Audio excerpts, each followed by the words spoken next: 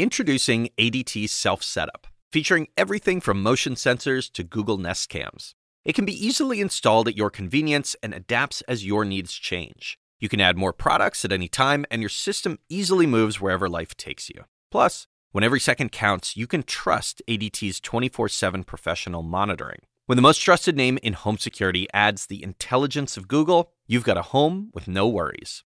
Go to ADT.com today or call 1-800-ADT ASAP. About a year ago, for the very first episode of this show, I spoke with two moms who were running for election to their local school board. People who were new to activism, but became part of a post-pandemic backlash against public schools. And at one point, one of them, Amy Covey from Lansing, Kansas, told me she was bothered by some of the books her kid was encountering at school.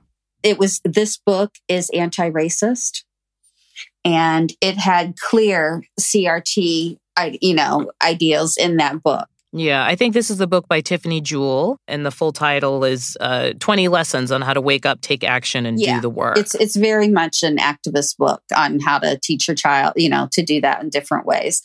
And which part of it to you is the most objectionable? Well, it was a partisan book that the country is inherently racist and formed on racist ideals, and that if you're not anti-racist, that you're racist. I mean, it was a very strong book. What I want is to keep that out of the classroom. Now, conservative groups like Moms for Liberty, the 1776 Project, and others, well, they've made huge gains pouring money into school board races to back candidates like these guests. And the culture war issues they were focused on, nixing DEI programs, opposing trans rights, challenging books they found offensive, well, that spread to school districts nationwide. After that episode aired, a listener named Michelle Jarrett, who's part of an association of librarians in Florida, called in and left us this message. Everything that has been happening in Florida with our school boards and with our parental rights bills has directly affected what's happening in school libraries. And in many cases, it is decreasing access to literature for students across the state. I'd love for you to dive into that. So today, for the anniversary of our show, we are revisiting the public school culture wars.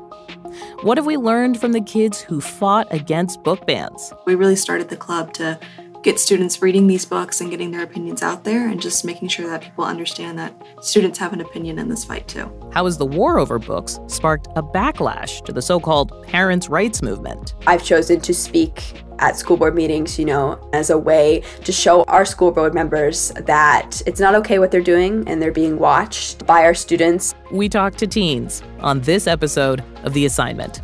I'm Audie Cornish.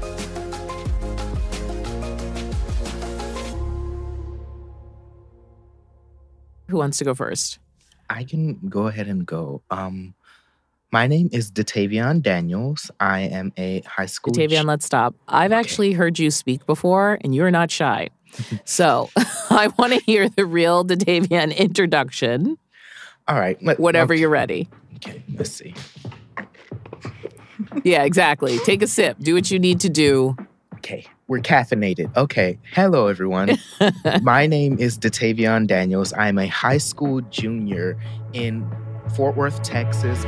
According to the free speech nonprofit PEN America, Datavion Daniels lives in the state with the second highest number of banned books. I know what it feels like to come from an underrepresented background and try to lift myself up in a way.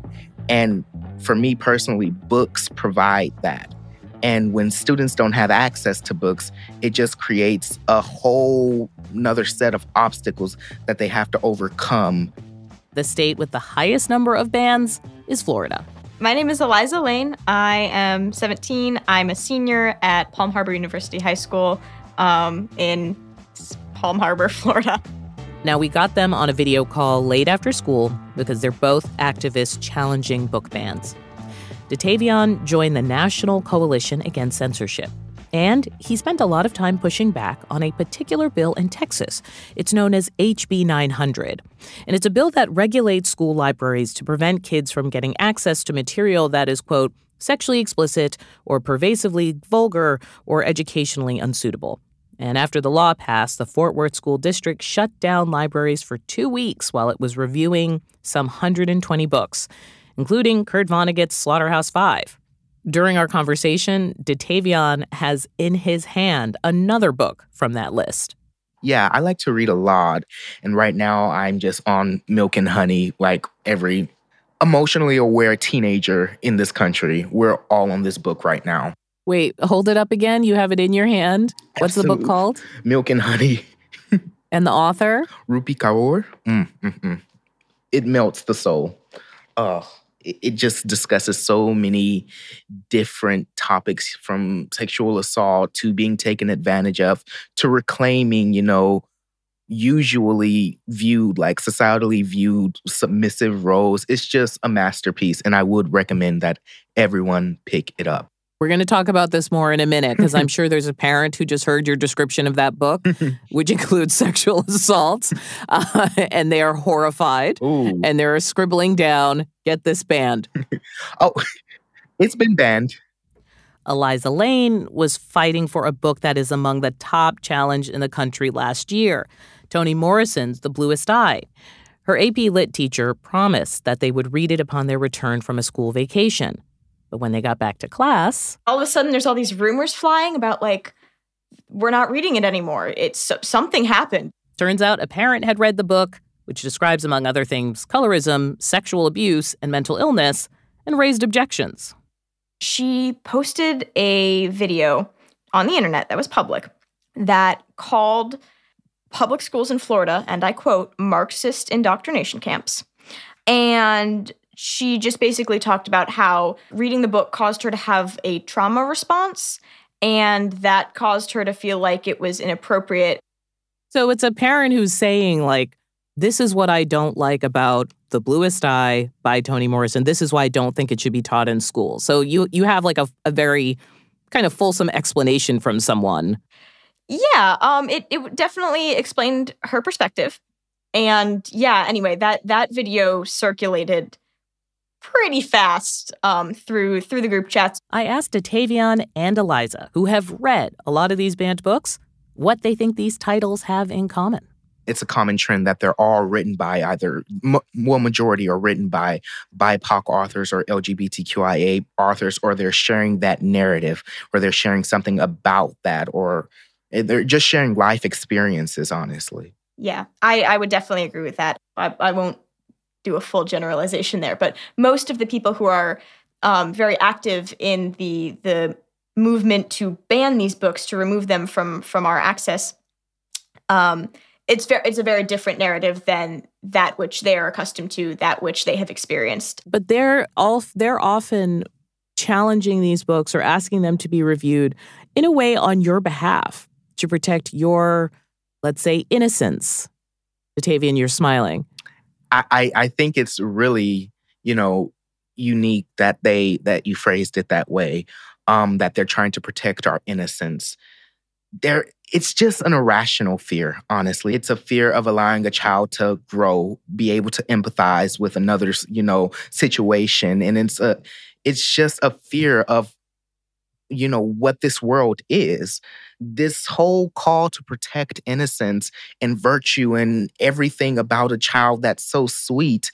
This world is not sweet. It's not sweet for, the people who experience sexual assault and write about that. It's not sweet for, the people who experience gender and race inequity in this country and who share that, and they want their readers to understand that.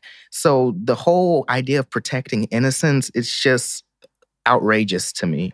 Yeah. Eliza, how do you feel about that? There's innocence. There's also, I've heard another argument is, especially when it comes to issues of race, politics, social awareness, that, the other way they want to, quote unquote, protect children is also to protect people from like racial guilt or, interacting with history in a way that is going to be really difficult. Yeah. I think that the whole idea of protecting children's innocence, again, to me, reveals a certain level of lack of information. Because, like, in my case, the people who made the decision didn't know that students were allowed to skip those passages, skip those pages. Students were allowed to opt out of the book entirely and read an alternate assignment. There were clauses in place, measures in place, so that students who felt uncomfortable or parents who felt uncomfortable with their students consuming this material were not forced into this. I feel like that's a narrative that gets misconstrued a lot. But the other aspect, I think, is that this idea of like protecting people from different perspectives, like perspectives are not something that you should be protected from, especially in like an AP literature class where we are reading college level material. It's because those students are expected to have, you know, a certain degree of maturity and understanding for the things that are going on around them, a certain degree of political awareness, as Datavian was saying, that like these issues are real. And I don't think that protecting students from perspectives is a good way to make them well-rounded individuals. Does it feel silly? Like, does it just feel like a weird adult parent thing? Yeah, I mean, I guess it feels silly, but it's also sinister in a way, because these are things that are really happening and these are people who are really in charge. So like, it's easy to laugh when you first hear it, but when you really think about it, it becomes more disturbing, I think. So here's what Eliza and her classmates did in Pinellas County, Florida. They studied the law, held a protest, and faced off with the school board. We are now moving to public comment on general business of the district. Look around you. Look how many of us are here today. And think about how many of us are in their classes, doing their due diligence to their academics, but supporting us from afar. There is interest here. There is advocacy. Please listen to us. Please reevaluate. At the time, the district superintendent, Kevin Hendrick, defended the fast move to pull the book. This is why we made the decision that we made to err on the side of caution. I encourage the public, as they have these conversations, to remember that the district must follow the law, remembering that the legislator makes the laws, not the board or its employees. But the student protest and the media attention forced the district to take a proper look. A group of library specialists reviewed the novel and decided to bring it back to classrooms on the condition, per state law, that parents gave permission for their kids to read it and that alternatives would be available if they didn't.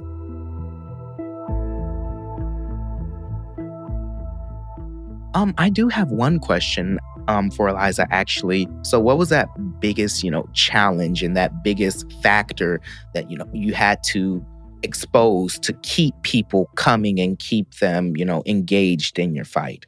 I think one of the most challenging aspects, and maybe you've experienced this in Texas as well, is kind of this fear aspect that's been brought into classrooms since the Stop Woke Act was invoked, and since the Florida legislature started kind of outlawing certain topics of discussion in schools.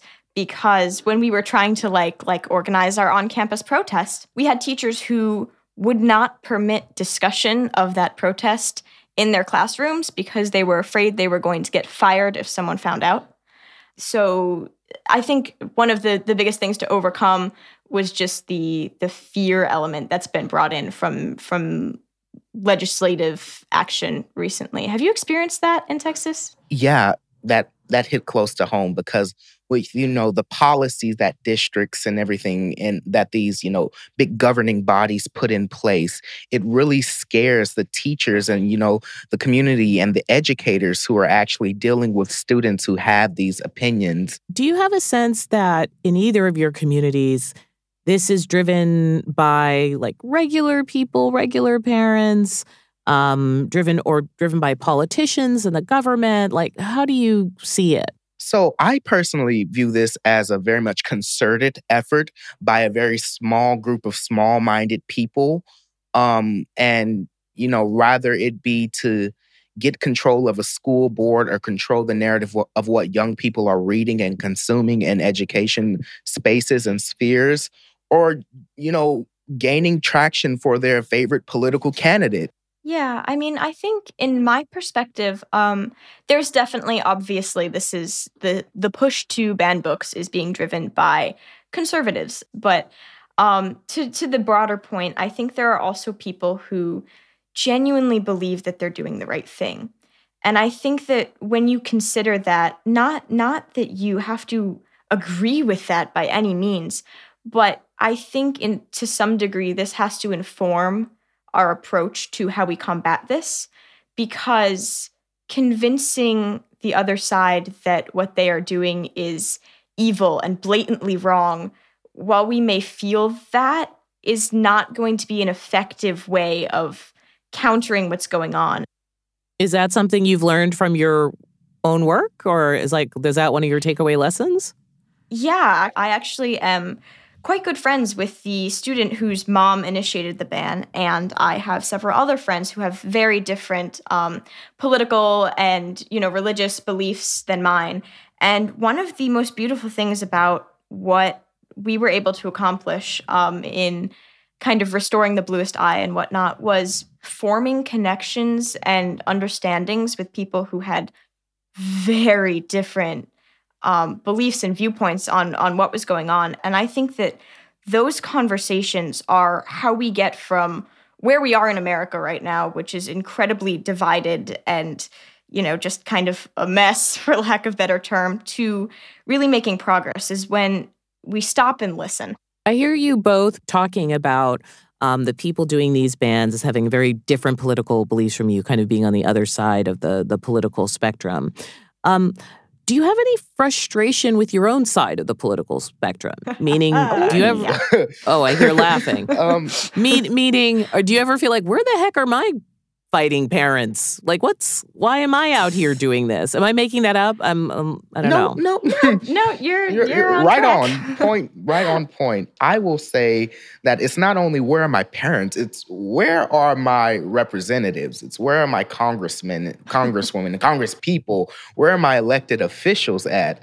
Because something that we see oftentimes is, especially in the Democratic Party here in Texas, with like the Texas State House and the Texas Senate, the people who are often, standing up for this, it's a small amount of Democrats. The entirety of the Republican Party is usually, they have a consensus about what they want to do and what they want to get passed. Eliza, for you also were expressing frustration. Is it that you want to see a groundswell? Is it that you're annoyed that there's not a competing movement? Like, you guys were so enthusiastic when I started to say that. Like, what is this something kids talk about? I don't know. Yeah, I think the other aspect is, I feel like a lot of people, and Datavian, if you can speak to this too, then Phil, go ahead. But I feel like a lot of people have a very defeatist attitude towards politics right now. Because everything is so divided and because there's a lot of extremism going on, that people are kind of just like, I give up. And, I think a lot of the things that you hear as young people organizing protests is, that's never going to work. You guys are wasting your time. Go ahead, stand outside this building. You're like, nothing's going to happen. And I think one of the most powerful things that I took out of kind of my experience was that, like, you can try 100 times and you can fail 99, but if that one time you're successful, the world is better for it. And because we were able to be successful, I think I took a lot out of that as kind of this kind of defeatist attitude that prevents people from getting involved because they claim to no longer care is really impeding our ability to make progress as a society, if I can speak in such general terms. But so you're not just talking about kids. And Tavian, Eliza said for you to weigh on this as well, so I don't want to jump in on you. But I hear you guys saying, like, why are we not alone in this, but why aren't there more of us, so to speak? I honestly have to 100 wholeheartedly agree with what Eliza just said. The defeatist mindset, this country, in our overall trajectory, people are so divided simply because elected officials can't get their stuff together to unite and show that even though we have our parties have different foundational beliefs, we can look past that for bipartisan work in advancing our country and our nation and our people. After the break, are these kids outliers or is a counter movement afoot?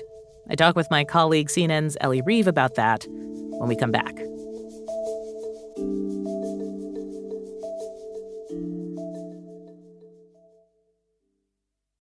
Hear the latest coverage of the Israel-Hamas conflict on CNN's Tug of War podcast.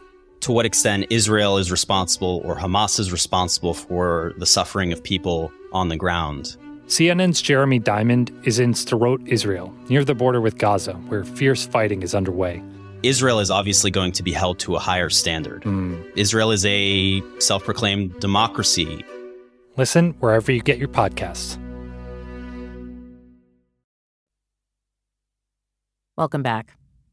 So we were talking to high school students Datavian Daniels in Texas and Eliza Lane in Florida. And I asked them what message they had for the adults in their lives who think like they do. Oh, I would be surprised if an adult thought like me. I'm mostly thinking about books and coffee. But for the adults who have the same mindset as me, use your vote as your voice. And put your vote where your mouth is, essentially. Tell young people they matter by voting into office people who will actually, make meaningful change and protect young people and tell young people that their voices are heard and valued. And, you can donate to some of these, youth organizations who are actually driving this change. Or you can, just do something. Be active. If you're not sitting one way or another in the situation, I'm just going to say it, you're automatically wrong.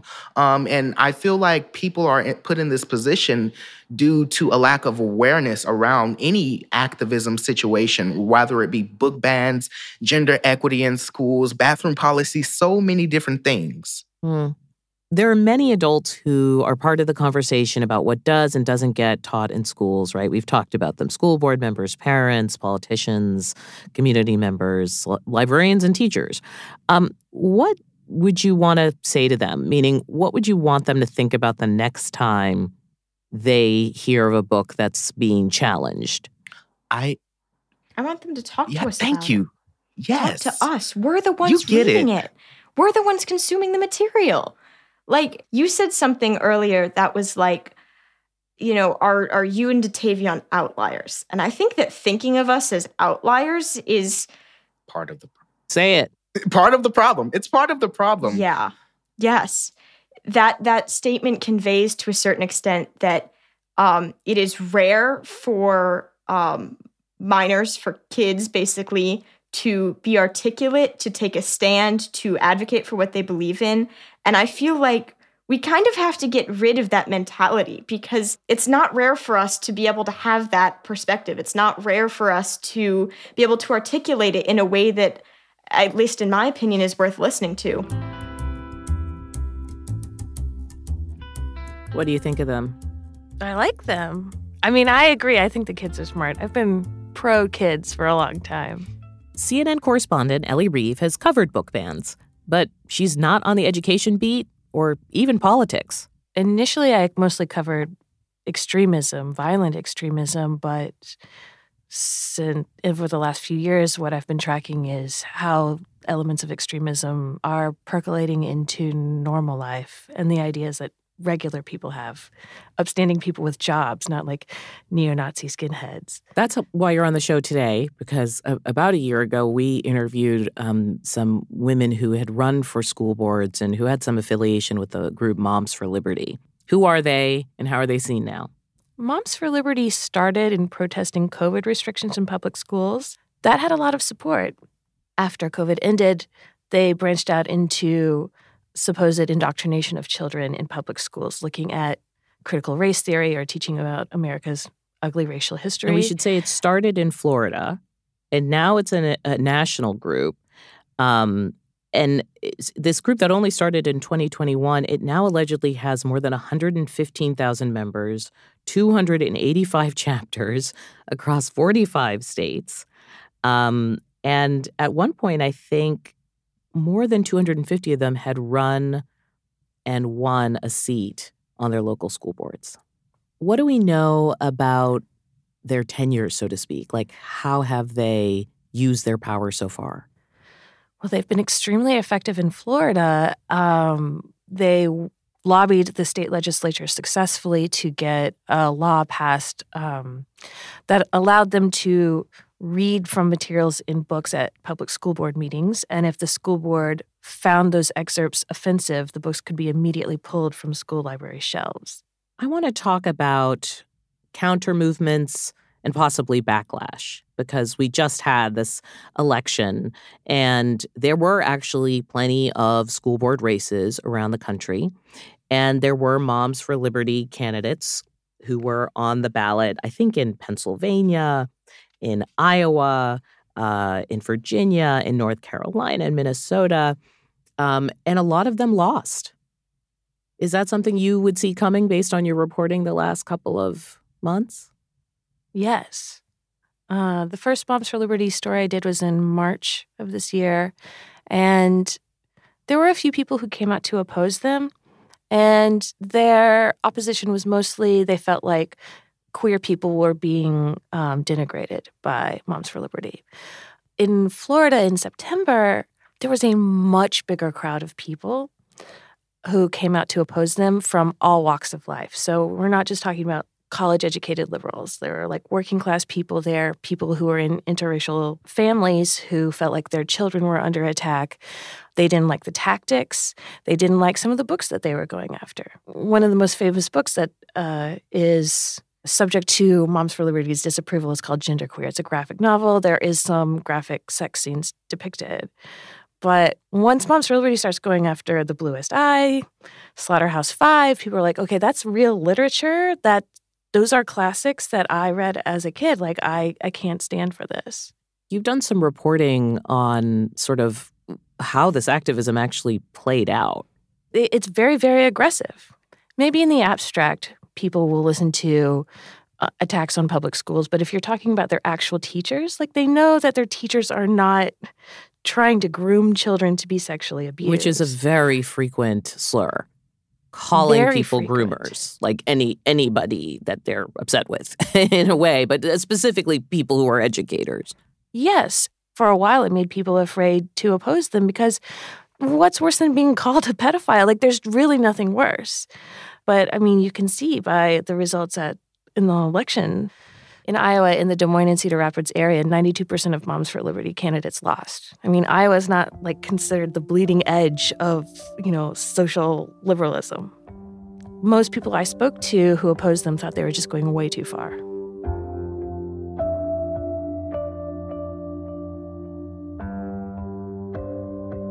I have one more question which might not make the cut, but I want to ask it because it's my show. Yeah. When I did this interview of these Moms for Liberty candidates, people didn't like it. They hated that I had talked to them. And my take was that but they're in charge here. Like these people have made this real run at this important kind of civic lever, the school board. And they now had control of the lever. And I kind of wanted to know who they were. And I think people took offense to the idea that I was treating them as they were normal. You're someone who, as you said, you kind of are in communities that get involved in fringe politics. How do you deal with that criticism? Oh, now that's something I have a lot of thoughts on. So after the big white supremacist rallies in the early Trump administration, there's this idea that came from anti-fascists of deep platforming, which is you're never supposed to let these people speak in media so they can't spread their ideas. Yes, I hear it a lot. It's like you shouldn't even talk to this person. You shouldn't interview this person, especially if you have a big mainstream media perch, because you would be essentially just helping to disseminate their ideas. Right. And deep platforming doesn't work. They have developed their own media channels, and they're able to spread their ideas without any challenge from mainstream media like us. Like, there are millions of people who listen to Steve Bannon's podcast. There's a whole constellation of media out there that is separate from the mainstream media. And it's robust and well listened to. Absolutely. I mean, Donald Trump is leading the Republican primary polls by 40, 50 points. And he was deplatformed all over the place. I mean, it just doesn't work. It works much better to, one, get down exactly what they believe. I mean, this is my personal belief. I know that people disagree with me, but I think it is very important to make people explicitly state their beliefs. And then two, to show them being challenged. So you experience this as well? Because I felt like I've been very defensive about this episode, whereas I thought like, oh, don't you want to know what they think? So yeah, I appreciate you. You close your eyes, the monster doesn't go away. That's just reality. We're all grown-ups here, okay? You want to deal with reality, you have to understand what it is. CNN correspondent Ellie Reeve. She's done some outstanding reporting on Moms for Liberty and book bans, and you can click on a link to some of her work in our show notes. And that's it for this episode of The Assignment, which was inspired in part by calls and messages from listeners like you. You heard one of those at the top of the show. Thank you to Michelle. You can do the same at the number 202-854-8802. Also, I want to thank some teen activists who spoke to us for this story, including Ella Scott in Austin, Texas, and Julia Garnett in Hendersonville, Tennessee. We appreciate you. The Assignment is a production of CNN Audio. This episode was produced by Carla Javier. Our producers are Dan Bloom, Lori Gallaretta, and Jennifer Lai. Our associate producer is Isoke Samuel. The senior producer of our show is Matt Martinez. Mixing and sound design by Michael Hammond. Dan DeZula is our technical director. Our executive producer is Steve Lichtai. Special thanks to Katie Hinman. And of course, thank you for listening. I'm Audie Cornish.